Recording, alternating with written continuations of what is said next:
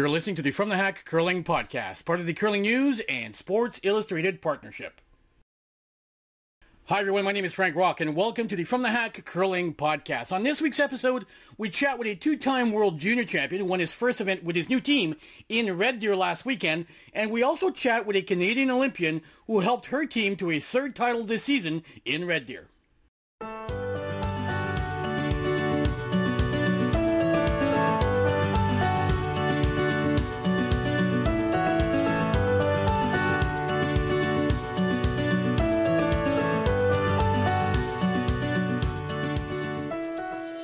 Hello everyone, thank you for joining me this week. Once again, my name is Frank Rock. My first guest this week is a popular guest on the podcast whose team has been on a roll this season. Emma Miskew joins me just a few days after Team Homan won their third event of the season, this one in Red Deer.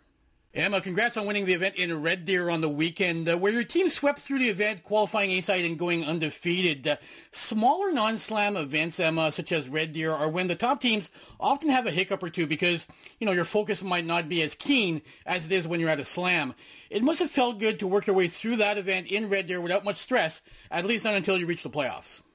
Yeah, definitely. I think every time we go to any event, we're trying to play our best and to learn from every shot and use it as training as well. So just committing to how we're going to throw it. And I thought we did a really good job of that. And sometimes the line scores weren't indicative of kind of how the game was going. It would just be one big end and then it kind of blew it open. But a lot of teams made a lot of great shots against us. And we had a battle against Laws. So that was really good. And we hadn't played them yet this year. So it was an overall great event.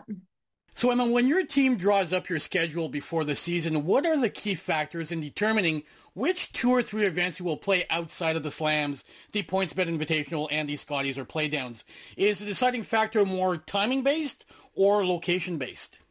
I would say it's more about the timing. And then we look into, just because we want to make sure that when we're going into the events that the points will be good, the tour points. So if we go into an event and we're one of the higher ranked teams in it and the next few teams aren't there, then the points might not be high. And we want to make sure that if we go into events that the points are good. So that factors in as well. And usually that a good indication of the points being good is whether the purse is good. So those are kind of the 3 factors that we look into, but it's mainly trying to fit it into our schedule so that we have good rest and recovery and a good amount, the right amount of competition and then the right amount of training. This particular instance going into Red Deer, we came pretty much right off the slam. We had only 3 days at home, which we don't normally do, but we liked Red Deer last year. We liked the event, so we decided to go anyways.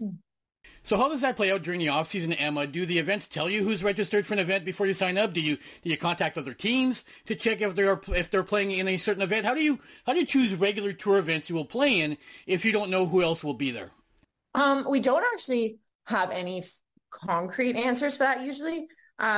We just know because if the purse is good, then a lot of teams will typically go to those events, or depending on timing. At the start of the year, the shootout was before the PointsBet event, and being in Alberta, and there's a lot of teams in that area, we figured that there would be a good amount of teams there. So we don't really ask people or contact the organizers and see who's in the event. We just can tell based off of what the purse is going to be and then when the timing of the event is, and we're usually fairly accurate with getting into events that other teams are also in. Your team tweaked the lineup during the offseason with Tracy Fleury now becoming the full-time third, with Rachel returning to calling the games. It has obviously worked out really well as you are now 26-3 so far this season, winning 3 of the 5 events you've played in. That said, you were also pretty good last year, going 53-17 with 4 titles. What went into the decision to make this change? Well, a couple of things. First thing, it's not always easy for the last rock thrower to not be seeing all the lines throughout the end. So we thought that was something that was important to Rachel, is just being able to make sure that she's seeing all the lines that she needs to see to feel as confident in the ice as possible.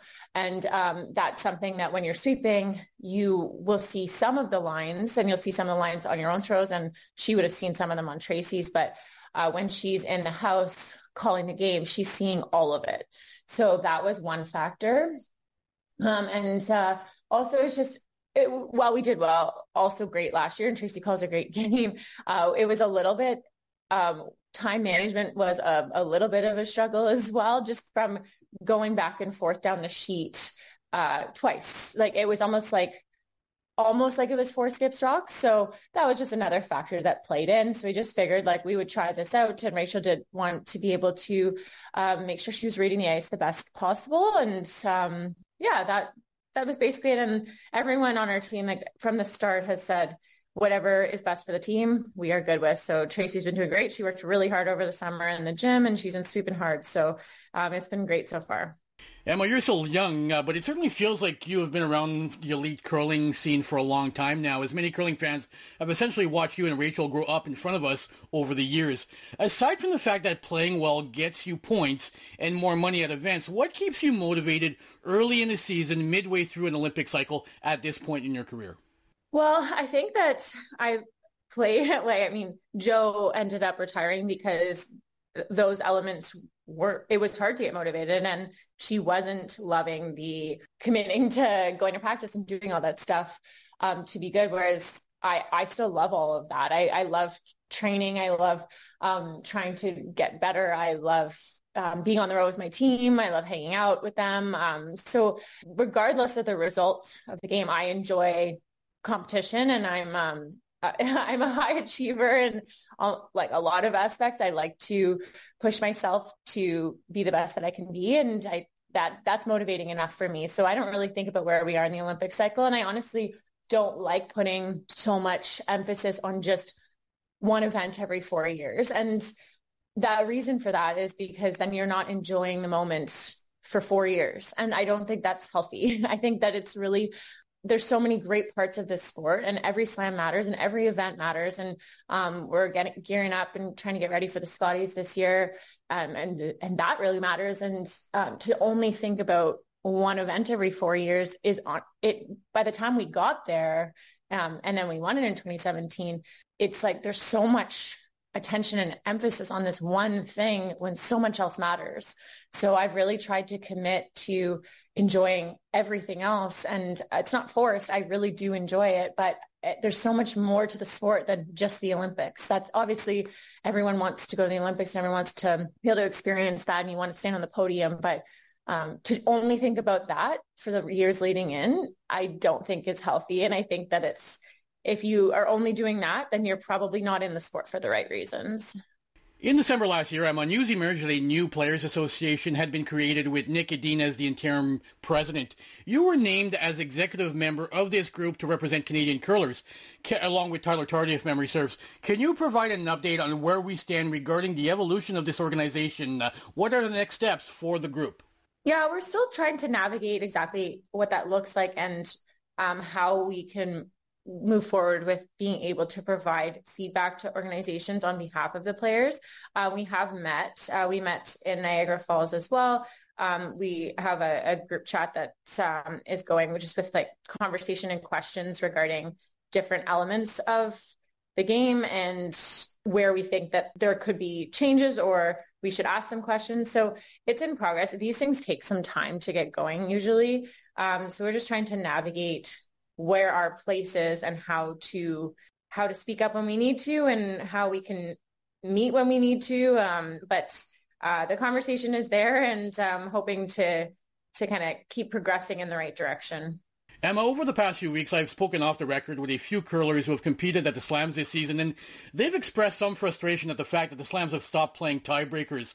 Was there a conversation between the organizers of the Slams, Sportsnet, and the players about this change, and how was it justified to the players?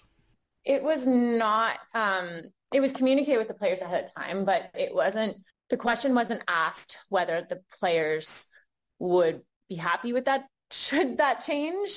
So we did have the information. We have had conversations, some players with Sportsnet. There's some there's been some discussions among players to try to have a conversation just to figure out if we can get to some middle ground. I know that in the world level and at the Scotties, your LSD, so your last tone draw accumulation, they do matter.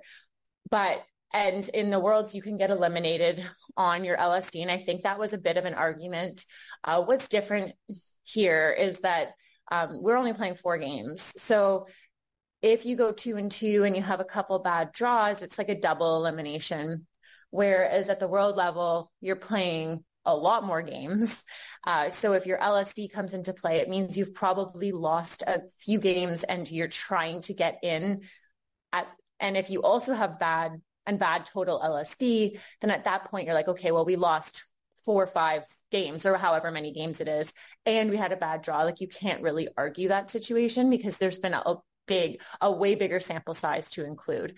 And at the world level, they also they drop 2 draws of all the draws that you throw, which I think it's like, so 22 of 24 count. And at the first event this year, only 4 of 8 counted. So we were like, well, and then they changed it to 6 of 8 for the next one. I think it's hard to compare. I know, like, the Worlds, you get eliminated on your LSD, and that's something that they decided to do. And I think that's okay. I think with only 4 games, that's hard to do, because a double elimination with so much on the line for these teams and the points and the money and all that, I think it's just not ideal. And we're hoping that the tiebreakers will come back in the near future. That's we're hoping. So there's always a tough balance between what's good for TV and what's good for the competition side. And I think that having conversations is the only way that we kind of find a middle ground and get something that works for both sides. On a lighter note, Emma, for the past couple of seasons, Team Homan has grown a little bit. I think there are now 5 toddlers surrounding the team. How has the environment changed around Team Homan now that the family has grown a little bit? Yeah, it's definitely fun. They're actually, the little ones haven't been on the road with us very much, only a couple of events. So I get to see them. I mean, we were just out in Red Deer, and Rachel's family came, and so I got to see all the kiddos, which is awesome. But yeah, the dynamic in terms of on the road, like at the hotels and during competition, like from now until the Scotties, it's kind of just the same. It's the 4 of us and coach. So same as it's been in the last few years. So it's still fun. They still like FaceTime and get all the cute pics that we get to look at. But yeah, it hasn't changed too much actually. But yeah, it's still fun to be Auntie Emma always. And finally, Emma, just as we were about to start this interview, Curling Canada announced that the next Olympic trials will take place in Halifax, Nova Scotia. What are your thoughts on that selection, and have you ever competed in Halifax during your career? Love it. I think Halifax is a great city. It'll be fun for all the fans that get to go as well. It's a great environment there. I mean, the food and everything is amazing. We've played a lot in the surrounding area of Halifax, but not I don't think I've ever played in the city. I honestly, I'd have to ask my dad. He would remember, but I think we've played like in Truro a couple of times and in Pictou. So we fly into Halifax a little bit, but I don't think we've played there. I'm excited. I think it's going to be really fun for everyone. And it's a little bit closer to home for us than if it was out west for our families they can almost drive out, which isn't so bad for them. So I think that'll be exciting. Hopefully we qualify and we're there, but I'm hopefully excited to be playing there. My next guest on this episode is a 2-time world junior champion who made the big move from skip to second this year. Jacques Gauthier joins me a few short days after winning his first event as a member of Team Kevin Cooey. So, Jacques, I want to take you back to Red Deer last weekend for a couple of moments to start off this interview. I'm assuming that it was pretty sweet winning your first ever title as a member of Team Cooey in Red Deer, especially after losing a couple of finals earlier this season. Yeah, that was a nice one to close out.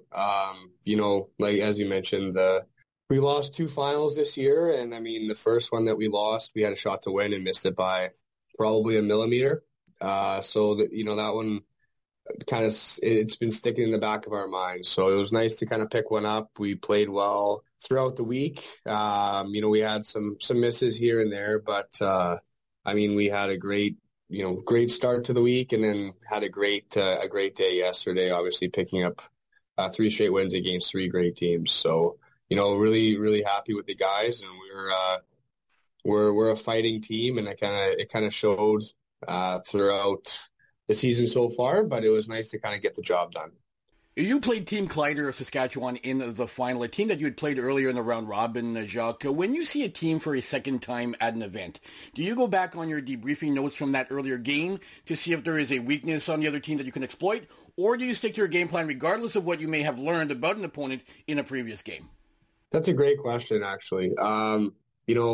I think there's a lot of teams, you like to get a scouting report on early. And like you said, you can identify some weaknesses maybe early in the event. But the Kleider team is a very, very good team. I think that's a team that has worked insanely hard at the game, and the results have shown. They've gotten so much better. They're so strong, and they don't really have a lot of weaknesses, if any, honestly.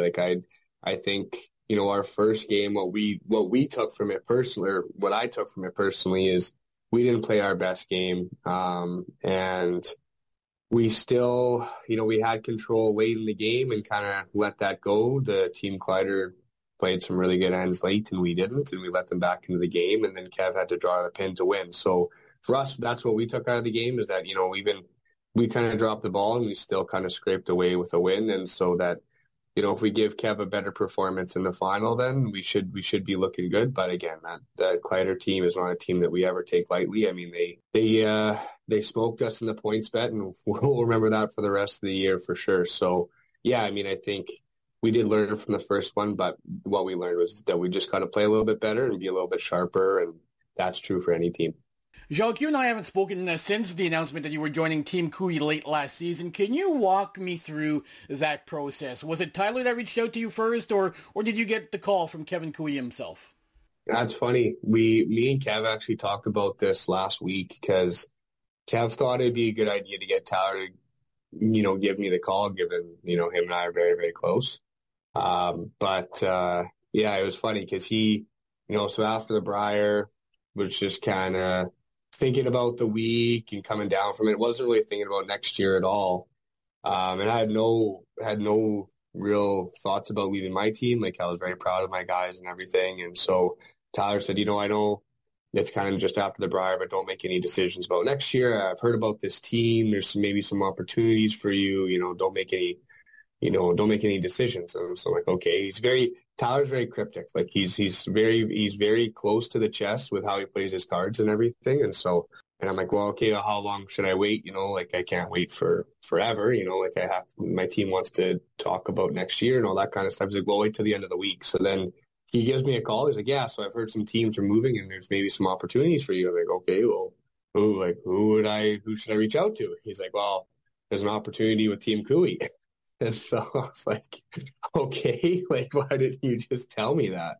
And so anyway, we kind of talked about it for a bit, and I told him I'd think about it. And then Kevin called me the next day because he, as I mentioned, Tyler keeps his cards pretty close to his chest, and Kev wasn't super sure that Tyler did a great job selling me on the position and the opportunity. So he kind of reached out just to make sure that, he knew, or that I knew, that he really wanted me on the team and that he was excited about the opportunity. And then, we kind of just went from there. I took a few days to think about it. It was obviously a big decision for me to, move down to play front end for the first time ever, play out of a different province and all that kind of good stuff. But, when Kevin Cooey calls, it was hard not to get excited about it. I just wanted to kind of calm down, make a rational decision, and here we are. You just mentioned having to play front end for the first time in your career. You did play some third back in juniors, but never had to sweep rocks at the elite level, at least in men's play.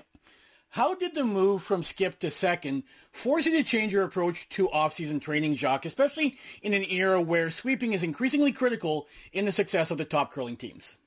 Yeah, it's funny.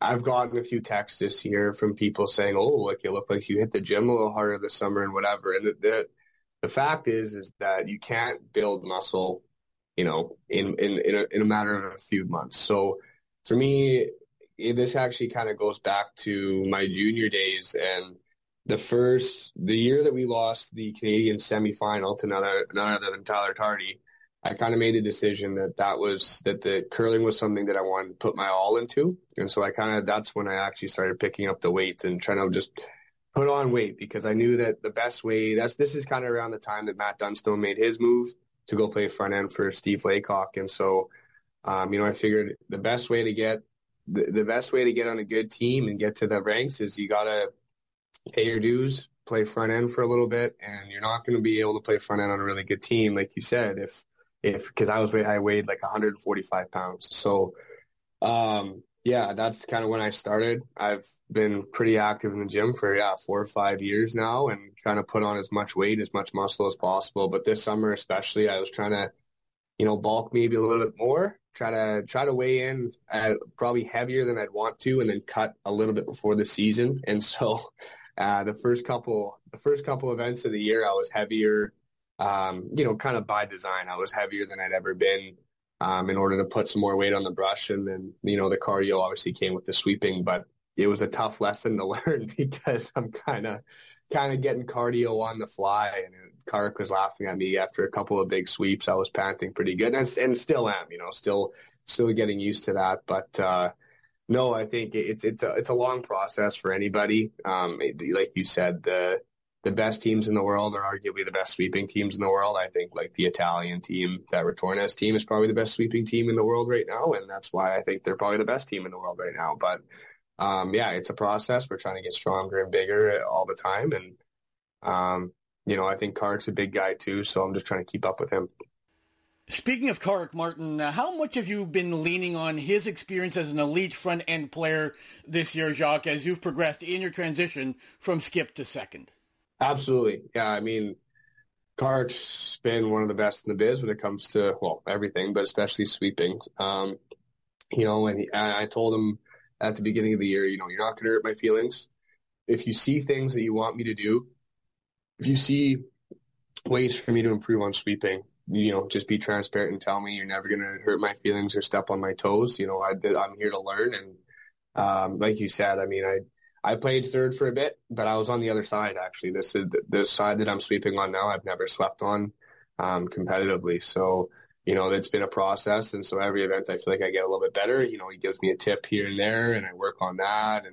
And so for him, he's kind of taken me under his wing a little bit, not only in the technical side of sweeping, but I would argue the more important part almost is the judging, the managing of rocks and all that kind of stuff, because when Kev's throwing a draw to the pin, we can, if he's close, we make or miss that shot depending on how we manage his sweepers, right? So, I've learned a lot so far throughout the season, and so we have really, really good communication, him and I, about paths, and as the rock's coming down the sheet where we think it is, and we're getting better and better every event. But yeah, like you said, he's a pro and he's a vet, and I've been leaning on him a lot to teach me the ways.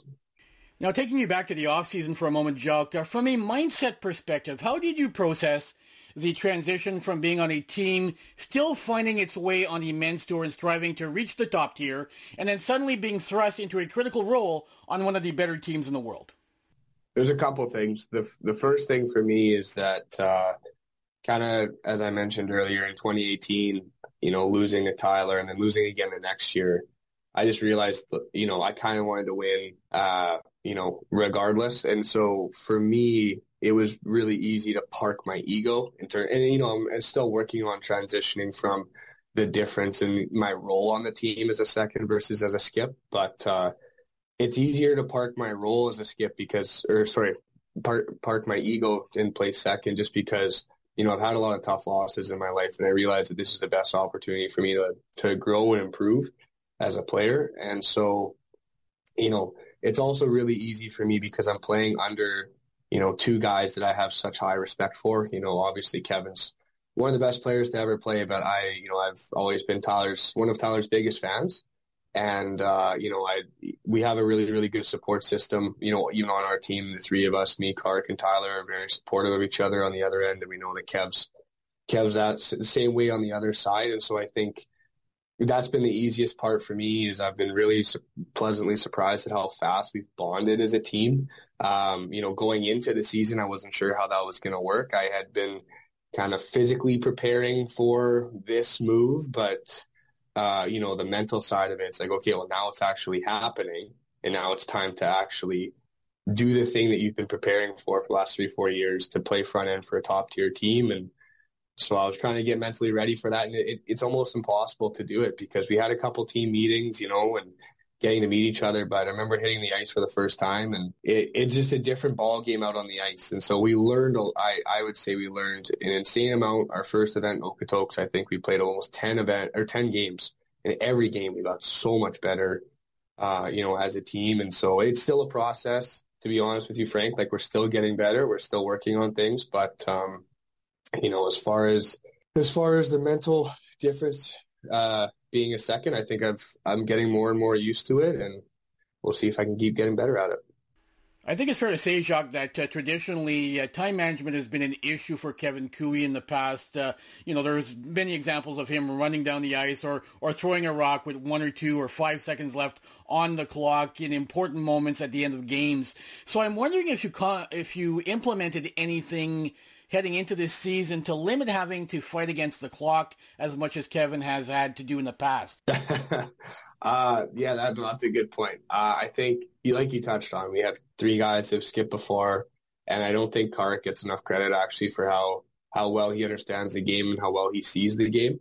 And so I think that kind of feeds into itself that, yes, I'm down there and I might have an opinion, but my only thing is that I only want to point out a shot if I don't think we've seen it or I don't think we've talked about it enough.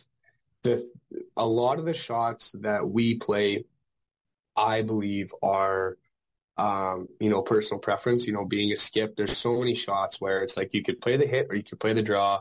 Maybe one's for 1, one's for 2, whatever it is, but it's all about comfort level. And so on any shot that I think it's totally up to Kevin and how he's feeling, I'm not going to weigh in because that just adds another voice into his head. And like you said, if anything, that depletes our time a little bit more. So for me, I don't want to give him any additional options. I want to point out things in case I don't think that we've looked at them enough, but that's, maybe a 1 per game basis. I kind of just stay at the other end and let Karek and Tyler talk to him. And if I feel like it's gone on too long, then I go to the other end and I either weigh in or I kind of drag Karek back with me. But, it's funny. Our first event, I kind of mentioned in Okotoks, wasn't timed. It was in a club, but it wasn't timed. There was no bell or anything. And we played a couple 3+ hour games, and we were, me and Tyler, and we had our coach, John Dunn, there at the time, and we were all on the same page. So we're just not going to get away with that. That's not going to fly. And it funny enough, at the Grand Slams, we were never short on time. The 2 slams that we played so far this year, we've never been short on time. We spent, I think we had a half-hour end with Nick Edin earlier, but that's about it. I mean, I think Kev's been a bit more decisive this year. Maybe it's a matter of circumstance, but it's something that all 4 of us are aware of, that Kev likes to take, he likes to think things through. And the fact is that we've had a couple shots that Kev's rifled off with 10, 15 seconds, but I would argue that there might not be a better player on the planet to do that. Kev unflappable when it comes to that if he's got 15 seconds or 15 minutes, he's going to throw out the exact same. And so we get a little bit of comfort out of that, but yeah, we could definitely be more mindful of the time for sure. And finally, Jacques, I came this close to introducing you as Mr. October at the start of this interview because that's your month in the 2024 Men of Curling calendar. Tell me a little bit about that experience and who you're raising funds for through your participation in this project. Yeah, no, it's a great initiative. I'm super proud to be part of it. I got a call from George Carries, who runs it. He reached out to me, does the recruiting and all that kind of stuff for it, and I was really excited to be part of it. I'd seen all the calendars in the past. And so, for the photo shoot, I had none other than my fantastic girlfriend, Carly, take pictures of me. We had a little pool day. And so I figured it'd be a perfect time to kind of, pun intended, double dip and have some fun and also, take care of that. It was kind of a cool shot. I I got my inspiration from Mike McEwen a few years ago. He did the tuck on like a cinder block, and so I thought it was kind of a cool shot, the side profile. You don't really get to see that much, especially for the tuck delivery. And so, yeah, it was a fun experience. I mean, I had a few friends over and had some of their professional opinions, you know, on what angles to shoot and whatnot. And yeah, I think it came out great. The cause that I picked is the funds are for the breast and gynae centers.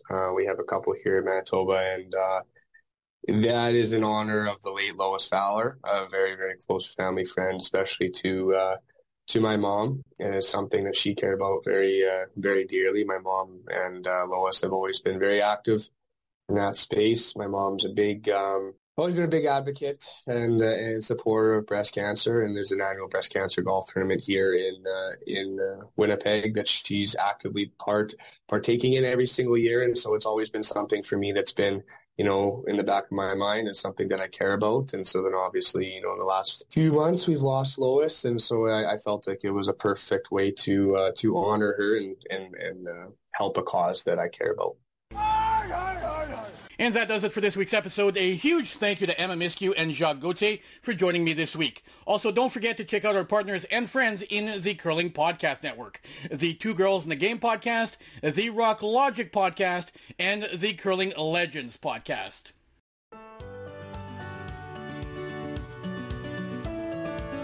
I'm Frank Rock, and you're listening to the From the Hack Curling Podcast, part of the Curling News and Sports Illustrated partnership.